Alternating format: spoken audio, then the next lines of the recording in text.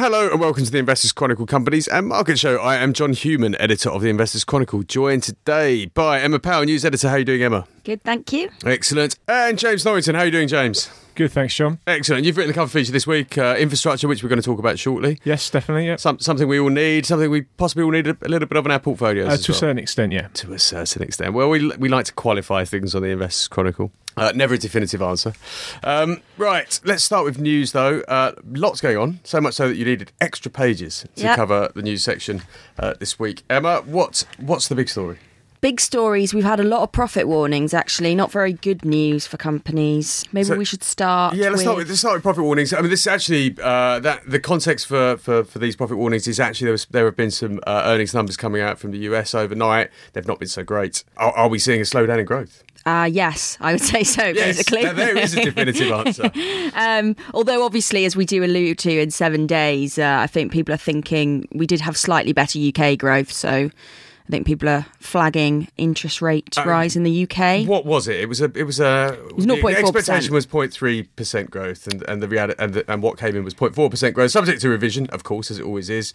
And that is enough to prompt talk of an interest rate rise. Well, yeah, I mean, people think it's nailed on. Go on, James, what are you going to say? I was just going to say, as we are in the FT building, I ought to point out that pre-Brexit, that it would have been about 0.9 before this. So, for our just eyeing a job over there, have to get in that Remainer point. Thanks, James. Thanks for that. Anyway, so growth was slightly better than expected. Still somewhat anemic, you could argue. Certainly, as it's been frequently pointed out by our colleagues in the building, one of the lowest growth rates in the G20. Brexit is partly to blame, so they say. But company-specific stuff is not Brexit.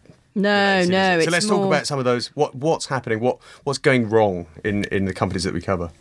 Let's take it on a case-by-case basis. That's the only way you can take it, isn't it? Exactly. So maybe let's start with Interserve. This has been a very long-running one. These problems, I would say that the problems really with Interserve, I mean, they first mentioned delays with public sector contracts and things like that, which hurt their support services division, their energy for waste contract, which they've exited. There's been a lot of problems there. Basically, provisions keep rising.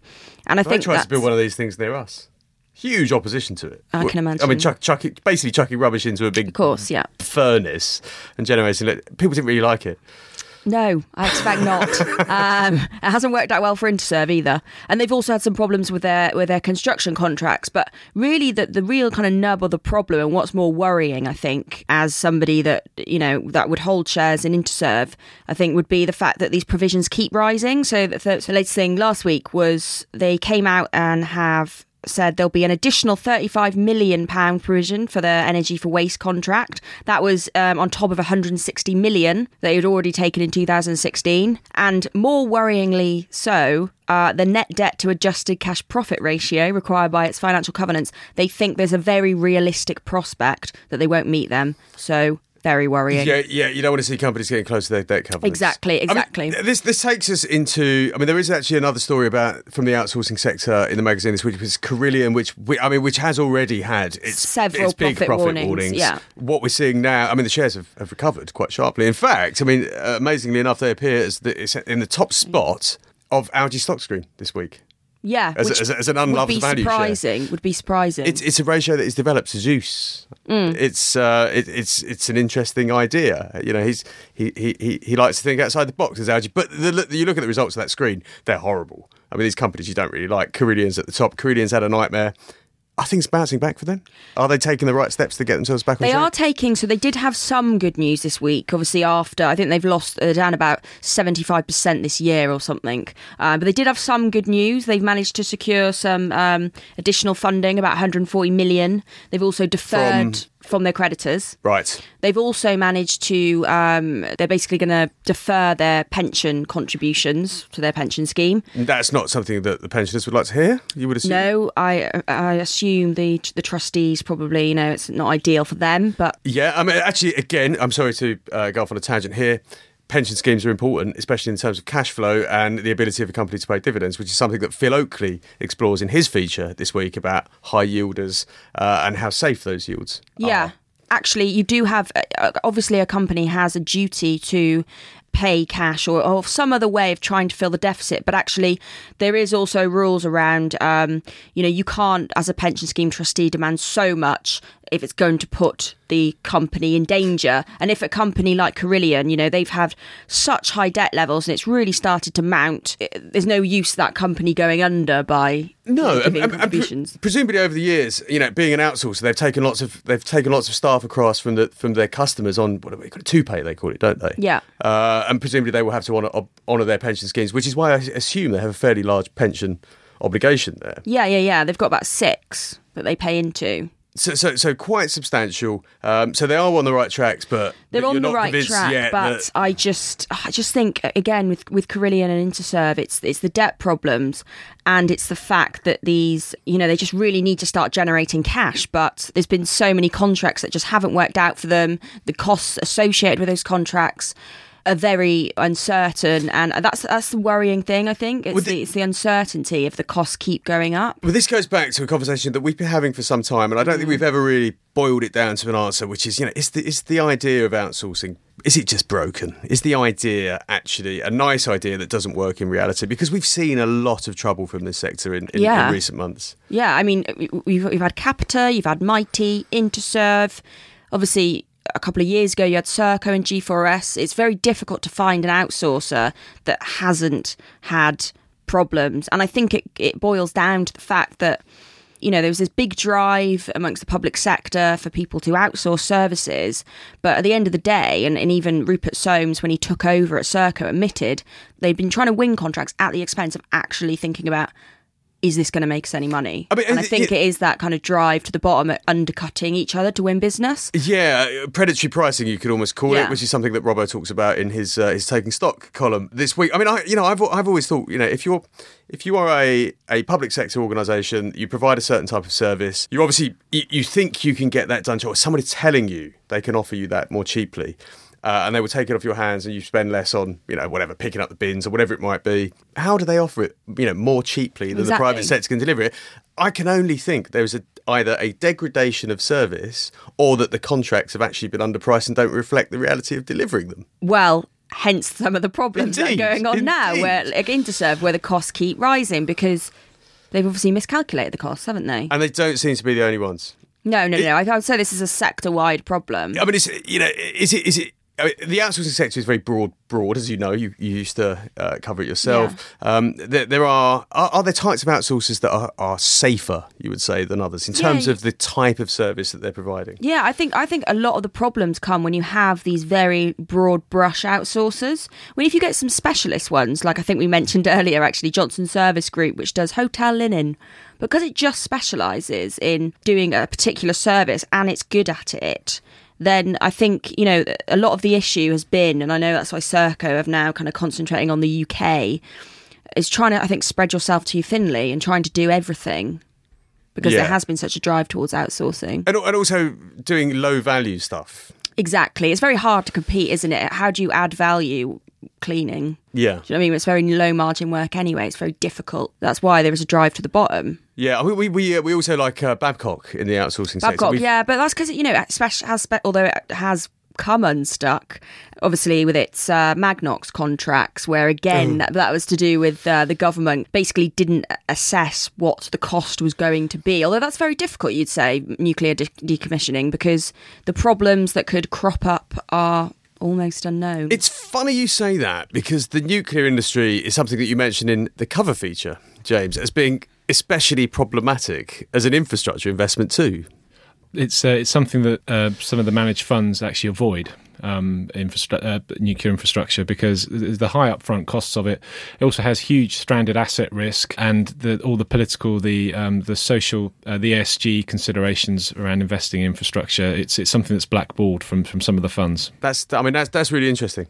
Yeah, I'll just say on Babcock, the reason, even though they have had those problems with the nuclear, they also do a lot of work for the Ministry of Defence, because it's high barrier to entry, lots of recurring contracts, lots of recurring revenue, that differentiates them. That's what you need, I think. I mean, to be fair, like on the Magnox point, I mean, a company like Babcock would never be considered an infrastructure investment because it's a recurring service. They're not, basically. They're not making money from the service rather than from owning and leasing the infrastructure itself. Exactly.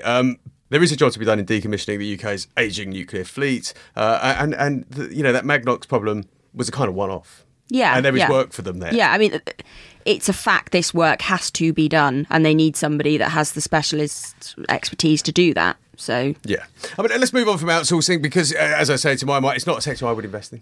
Absolutely no way. Yeah, it's very risky. Very, very risky. I think I think you're essentially playing and catching the cycle in that sector. But there have been some more worrying warnings from what you would consider more reliable companies. I'm looking at Unilever here specifically. Yes, Unilever. Well, there's kind of two strands to this. One is they've actually just announced today they're unconditionally buying back Dutch preference shares. So there are some rumours that they may reconsider their dual-headed structure, so they may just list in London or just list in the Netherlands. Oh my goodness! I presume speculation will abound as to which way they ultimately decide to go. Well, yeah, exactly. But also, I think the thing with Unilever that's really been hurting them is their developed market sales have been not great. We've kind of alluded to this recently in terms of private label booming, as it were. We have recently tipped McBride, for example, which makes private label personal and household goods, cleaning products. Are we seeing consumers starting to trade down? Well, it's funny you mention McBride because there is a tip update in this week's magazine. Oh, fancy that! Which I wrote, in fact. Tell me about McBride. I mean, yes. what are we seeing here? Are these two sides of the same story? Well, again, they did experience a bit of a blip in their sales during the last quarter. That was very much the kind of aerosols and personal care division, which is actually in rundown. So we did keep it on a buy because the rest of the business is doing okay. And I think I'd view it as more, they have been trading very strongly. It just seems this quarter was a bit of a blip, I would say, more than a longer term trend. Whereas Unilever, this is a longer term trend. So the long-term trend being that developed markets are weakening quite substantially. Yes, I mean they're doing very well in experiencing volume growth, markedly up in the emerging markets, Unilever. But yeah, developed markets bringing them down. Yeah, I mean it doesn't sound great when a company like Unilever, which has become a stalwart of many investors' portfolios, is in trouble. It's a bond proxy as well. A bond proxy, exactly. Which is just like the infrastructure stuff we're talking about too. Yeah. Oh, it's all kind of heading towards this, coalescing towards. Unfortunately, everything is, and that's because of the QE bubble. So it's, as long as it doesn't sort of drop down altogether at the same time, which is one of the worries. Yeah, well, let's see what happens as they try to tighten in the months ahead, which is the subject of my editorial, actually. Alex, I know I haven't actually introduced Alex Newman, who's sitting over in the control room. But Alex, I mean, we've talked about outsourcing and how awful it is, but there is outsourcing in your sector, which is the oil and gas sector. Outsourcing generally in terms of the companies that are providing the rigs and the services that the likes of Shell and whoever need to go out and drill. And actually things are looking a bit brighter there. I'd qualify that. It's looking brighter potentially for one company which we've talked about this week, which is Hunting. It's looking brighter because they are largely exposed to the US onshore businesses. So the shale boom, they deliver perforated systems and various services to the shale drillers, which have been expanding at a probably unsustainable clip. They put out a trading statement this week where they said they're likely to return to a pre-tax profit this year. They've booked huge impairments and pre-tax losses for the last 2.5 years. And the shares, consequently up about 10% as of yesterday. So you could take that as a sign that the sector is turning around. But the read across for most of the oil and gas services companies listed in London is not huge. We've got the likes of Wood Group, which merged with Amec Foster Wheeler. They've got heavy North Sea exposure. That's still in decline or flatlining. Gulf Marine Services, they're slightly more focused on the Middle East markets. Still a bit tepid there. So the read across is not exact, but people are looking for any sign of an uptick in oil and gas services fortunes because they're so highly geared to the fortunes of the market. And for so long now, we've been thinking this is going to turn. Are they geared to the oil price then, essentially? Yes, in a slightly reactive sense, and obviously commissioning is only going to be done, or project commissioning is only going to be done when oil companies feel they have some sort of price stability. So there is an indirect link, and obviously oil companies are only going to drill if they think they're going to make money. So they're only going to commission oil and gas services companies if there are projects out there. So there is a link, but it can tend to lag certainly the share prices of the oil and gas suppliers and producers. Okay, I mean, it is interesting. You have actually tipped in this week's issue an oil services company. Yes, right. So, I mean, this would seem a very contrarian view. Yeah, and it's a very new company as well to the market, that is. Yeah, so I can understand how you know, obviously I've given the impression of slightly... You're just teasing us, Alex. Yes, yeah.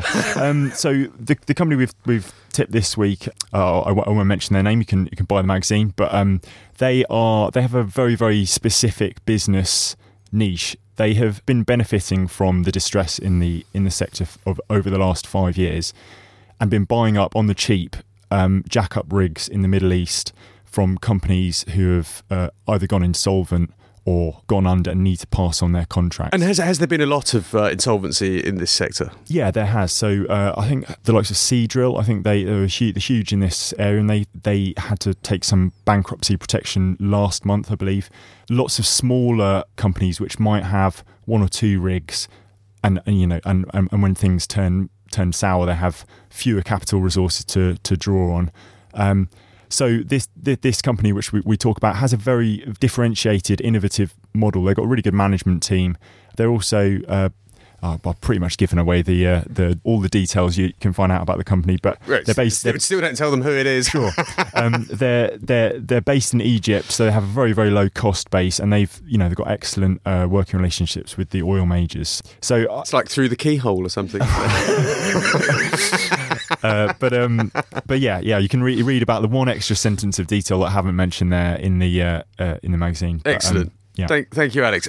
Before we head over to Simon Thompson, and before we hear from James on infrastructure, let's talk about banking before we leave you alone, Emma. We've had a couple of interesting bits of news this week. Lloyds, Barclays today, which is obviously not in the magazine, and Metro Bank. Yes, exactly. All live tips, in fact. So maybe we should start with Lloyds. Yeah, let's start with Lloyds because that's the big one. I suspect many people will own Lloyds shares. Yes, very widely held. Yes, Lloyds, quite a positive update, actually. They were up about 2% yesterday. The most positive aspect of the update being that PPI is essentially over for them. Wow, it's never over. No. I mean, will it be over one day? I don't know, it's because Arnold Schwarzenegger's head said exactly, literally. They didn't have to take any provisions, so that was good news for them. Also, their capital generation, they've upgraded their forecasts, which is for the year, which is obviously great news because the Lloyds does have that good dividend, so that's great in terms of backing the dividend.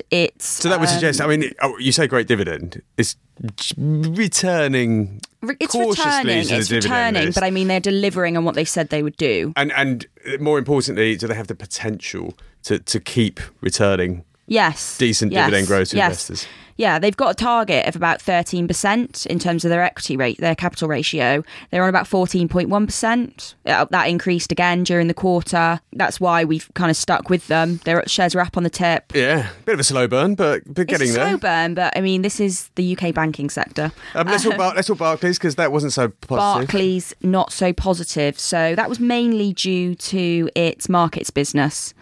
Lower income there. It missed kind of consensus expectations on income and pre-tax profits. So when you say it's markets business, you mean like the investment banking side of so things? It's investment banking operations, which unsurprisingly are more volatile than just sticking with UK retail banking, which obviously is what some people thought they should do, but they decided to keep with the investment banking side. Indeed, there was a big old power struggle over that. Exactly. And you look at Lloyds versus Barclays, and perhaps the retail banking route was the one to go for. But hey, there you go. Funnily enough, my missus has just dumped her bank account with Barclays in favour of Metro Bank.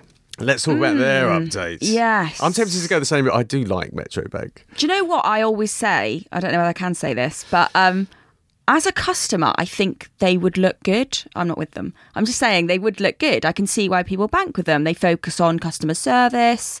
They have these these branches, or as they call them, stores. They're a branch. They're a branch that are open until about 8 p.m. I mean, it's That's brilliant. really useful. They're open on the weekends. That's really you can bring useful your too. dog in. Open on Sundays. Yes, exactly. They're very good.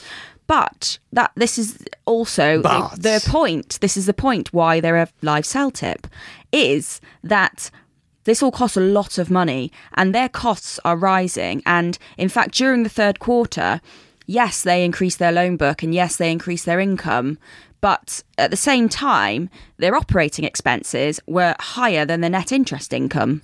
So, but isn't this just like a growth business, though? Isn't that fine while a company is in expansionary mood? But the issue is, they're really focused on UK retail banking, which isn't necessarily a bad thing. But I think if consumer confidence starts to waver, which it has in the UK, I would say. Which is reflected, I would suggest, in the profit warning from Pendragon, which we haven't talked about. Yes. So we have talked a lot about cars recently, so we would avoid that subject. The car market is basically not in a good place. But it's growing and spending. So I just think it's a very high risk strategy. And also the shares are, I think they're over 3 times forecast net tangible assets, which is at the very, very top of the sector. I mean, Lloyds is 1.2. Right. So they're expensive, but they're a growth bank. Risky. I think it's going to come unstuck. You've spoken to them. You've had them in the studio. I have. So, well, it's a view. That's what makes a market. Exactly. I think, as I say, the customer experience is good. As a customer, I just wouldn't buy the shares. No. But then what you're suggesting is that they will run into a point where they have to basically, a bit like the outsource and service degradation, they will have to cut back on some of the things that differentiate them, and they just become another bank. Yeah. Is that the concern? Well, that is part of the concern. I mean, Craig Donaldson has said, well, we can't compete on rates, obviously, because rates are so low. Rates are decent. In terms of their interest rates, it's not a real differentiator for them. So the only way they can, you would be amazed. I think people eke out those small differences in savings rates. They really do. I think it does become a differentiator. Perhaps, but I just don't see. I think that they're spending so much money because they have to differentiate their customer experience, and they're just so expensive. No. I think that's a perfectly reasonable view.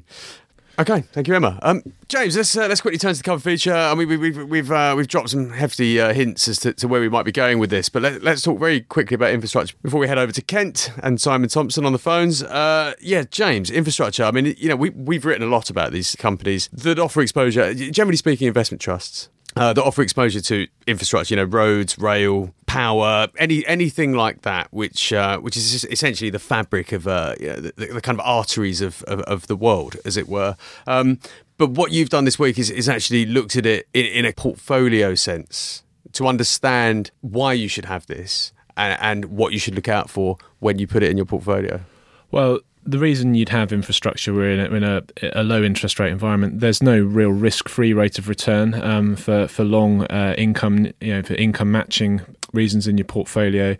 That you can't get a good return on bonds. Cash is negative real return.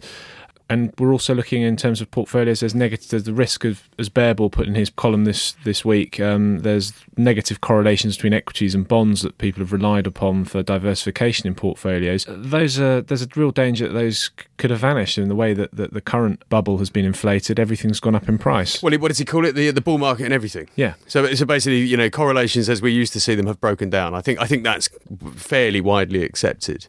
Therefore, you have to look into more unusual places to get the assets that do the things you need to do in your portfolio. The first thing to say is that investing in infrastructure is still done through listed vehicles. So there are some managed funds which invest in listed infrastructure. So companies which meet a very tight definition of infrastructure, or investment trusts, as you say. So there is still volatility, beta risk. But what there's a chart in the feature where we show that the volatility of infrastructure, listed infrastructure, is less than the MSCI World.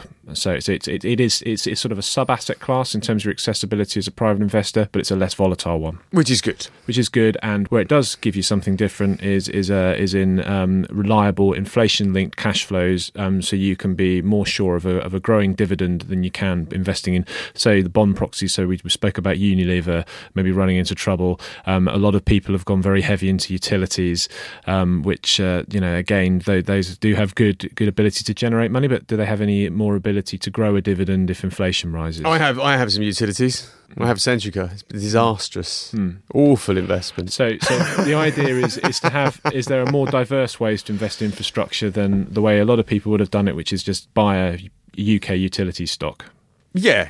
So what's the answer? What are we looking at? I mean, there are essentially 4 listed trusts that you've looked at in this feature that are largely UK-centric? Largely UK-centric, and there's a new managed fund that was launched by M&G Investment, which is a global infrastructure fund. Which you quite like? I do like it. It's got a good broad... It's very international, good exposure to North America, which means you've got the benefit of some currency exposure there, overseas currency earning exposure. And it's something so looking at the infrastructure of the world, we've got airports, toll roads, which in North America actually have the ability to generate revenue with different sort of pricing of lanes. You have so there's 3 classes of infrastructure: economic, which would be the traditional things, utilities, transport, that sort of thing, and then you've got social infrastructure, which is a bit more controversial. This is where there's the political risk that comes with investing in infrastructure. Which, schools and hospitals, are we talking? Yeah, schools, hospitals, university accommodation, the type of thing that I think would come into the sights of a Labour government under Corbyn and McDonnell. Is this something that we should genuinely be mindful of? Well, I think yes, we should, because look, we've got a wafer-thin majority for the current Conservative government. Bare working majority, a very slim mandate. They're trying to deliver the hand grenade of Brexit. If they pull the pin on that, then we're in a situation where we could have a general election. I don't think the public wants another election, but we might be forced to have one. And in that situation, I mean, I think what Jeremy Corbyn's shown, you underestimate him at his peril. Yeah, indeed. Peril. I mean, so I guess what that raises the point of is that whilst we talk about infrastructure investments having lower volatility than equities, that there are still risks that you need to be mindful of.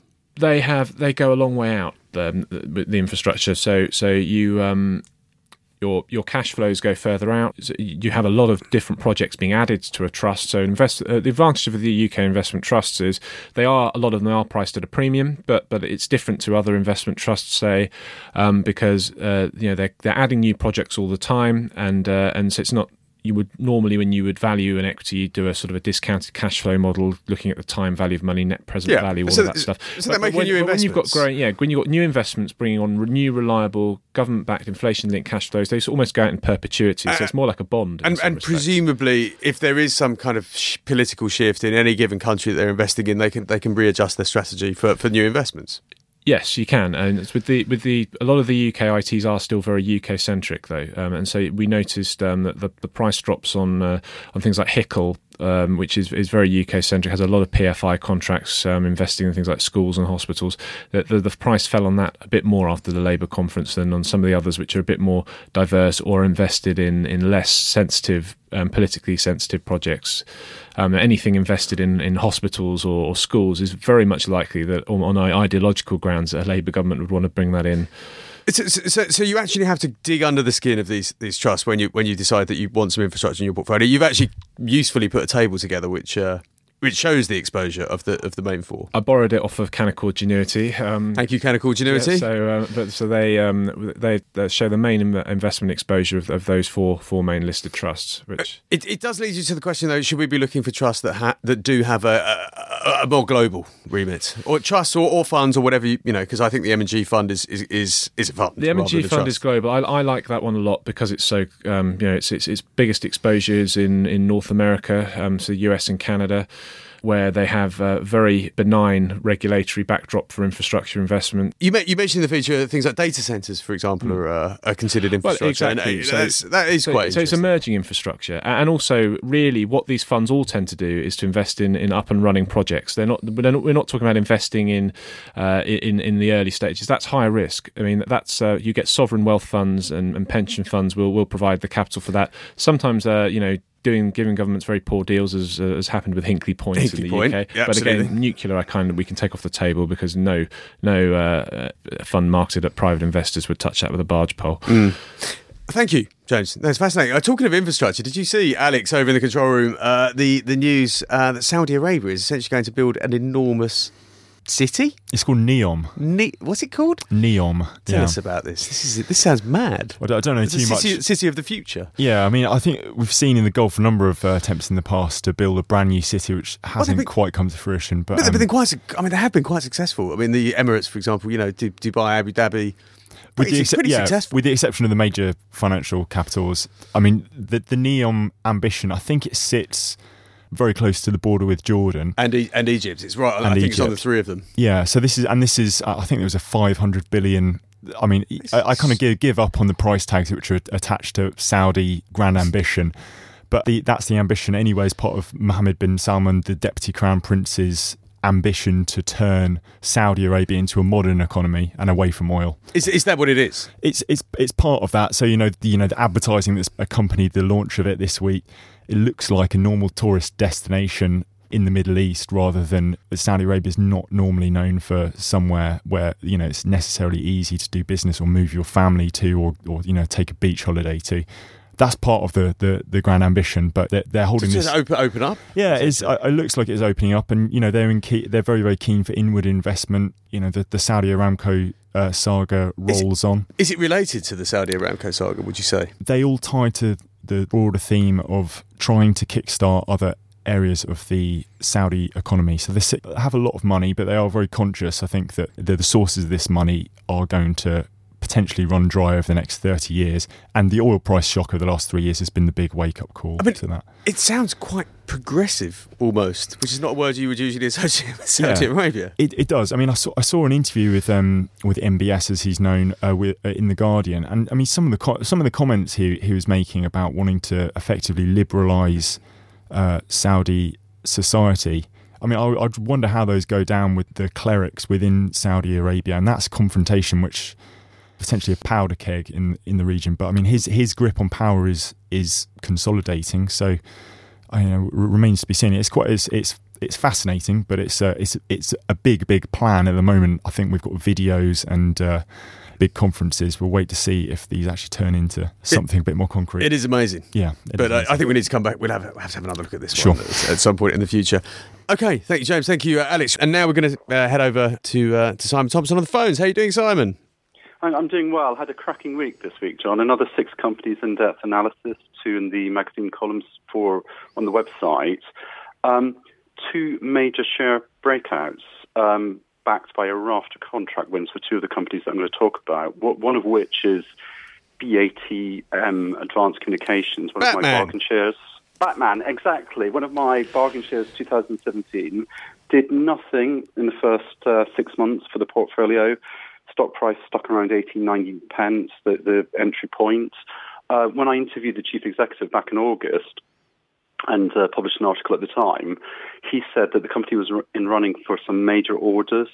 He wasn't kidding. They've just landed the network and cyber division, a $36 million contract with an agency of a government defense department for the monitoring of suspicious network activity and threats.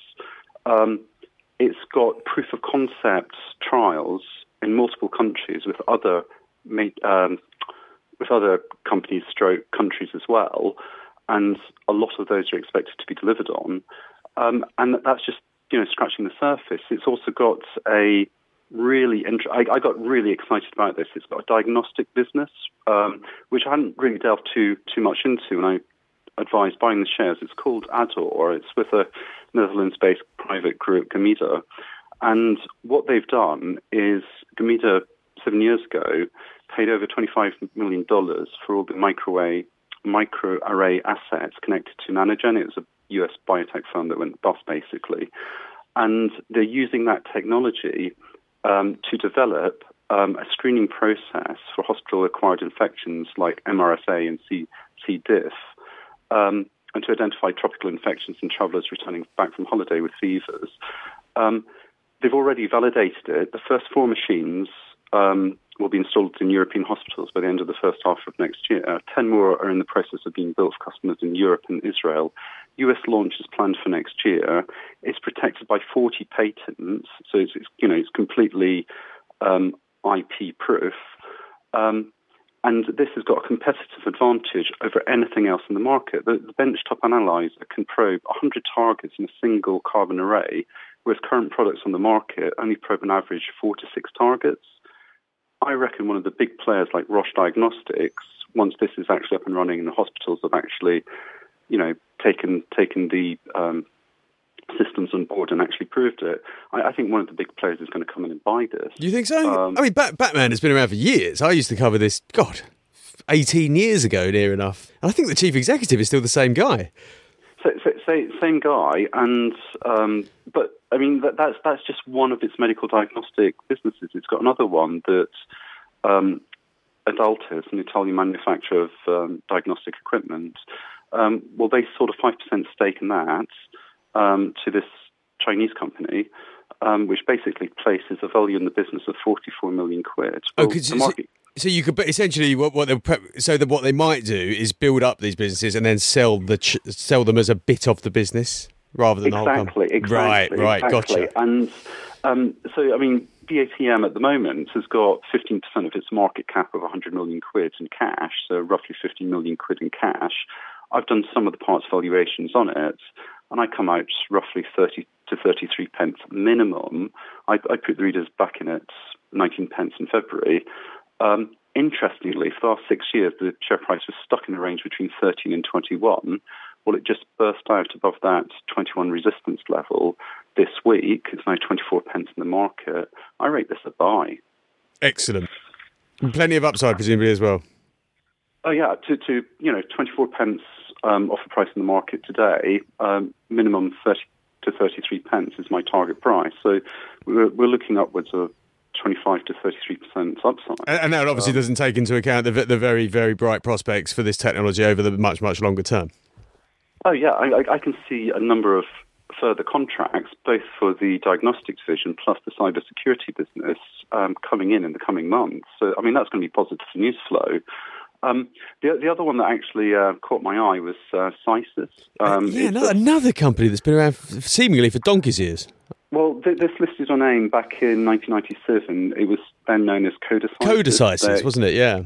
Exactly. And about 10 years ago, they sold the Coda part of the business, returned £160 million back to shareholders, and that left them with basically a business focused on the space, defence and commercial sectors, providing bespoke software systems.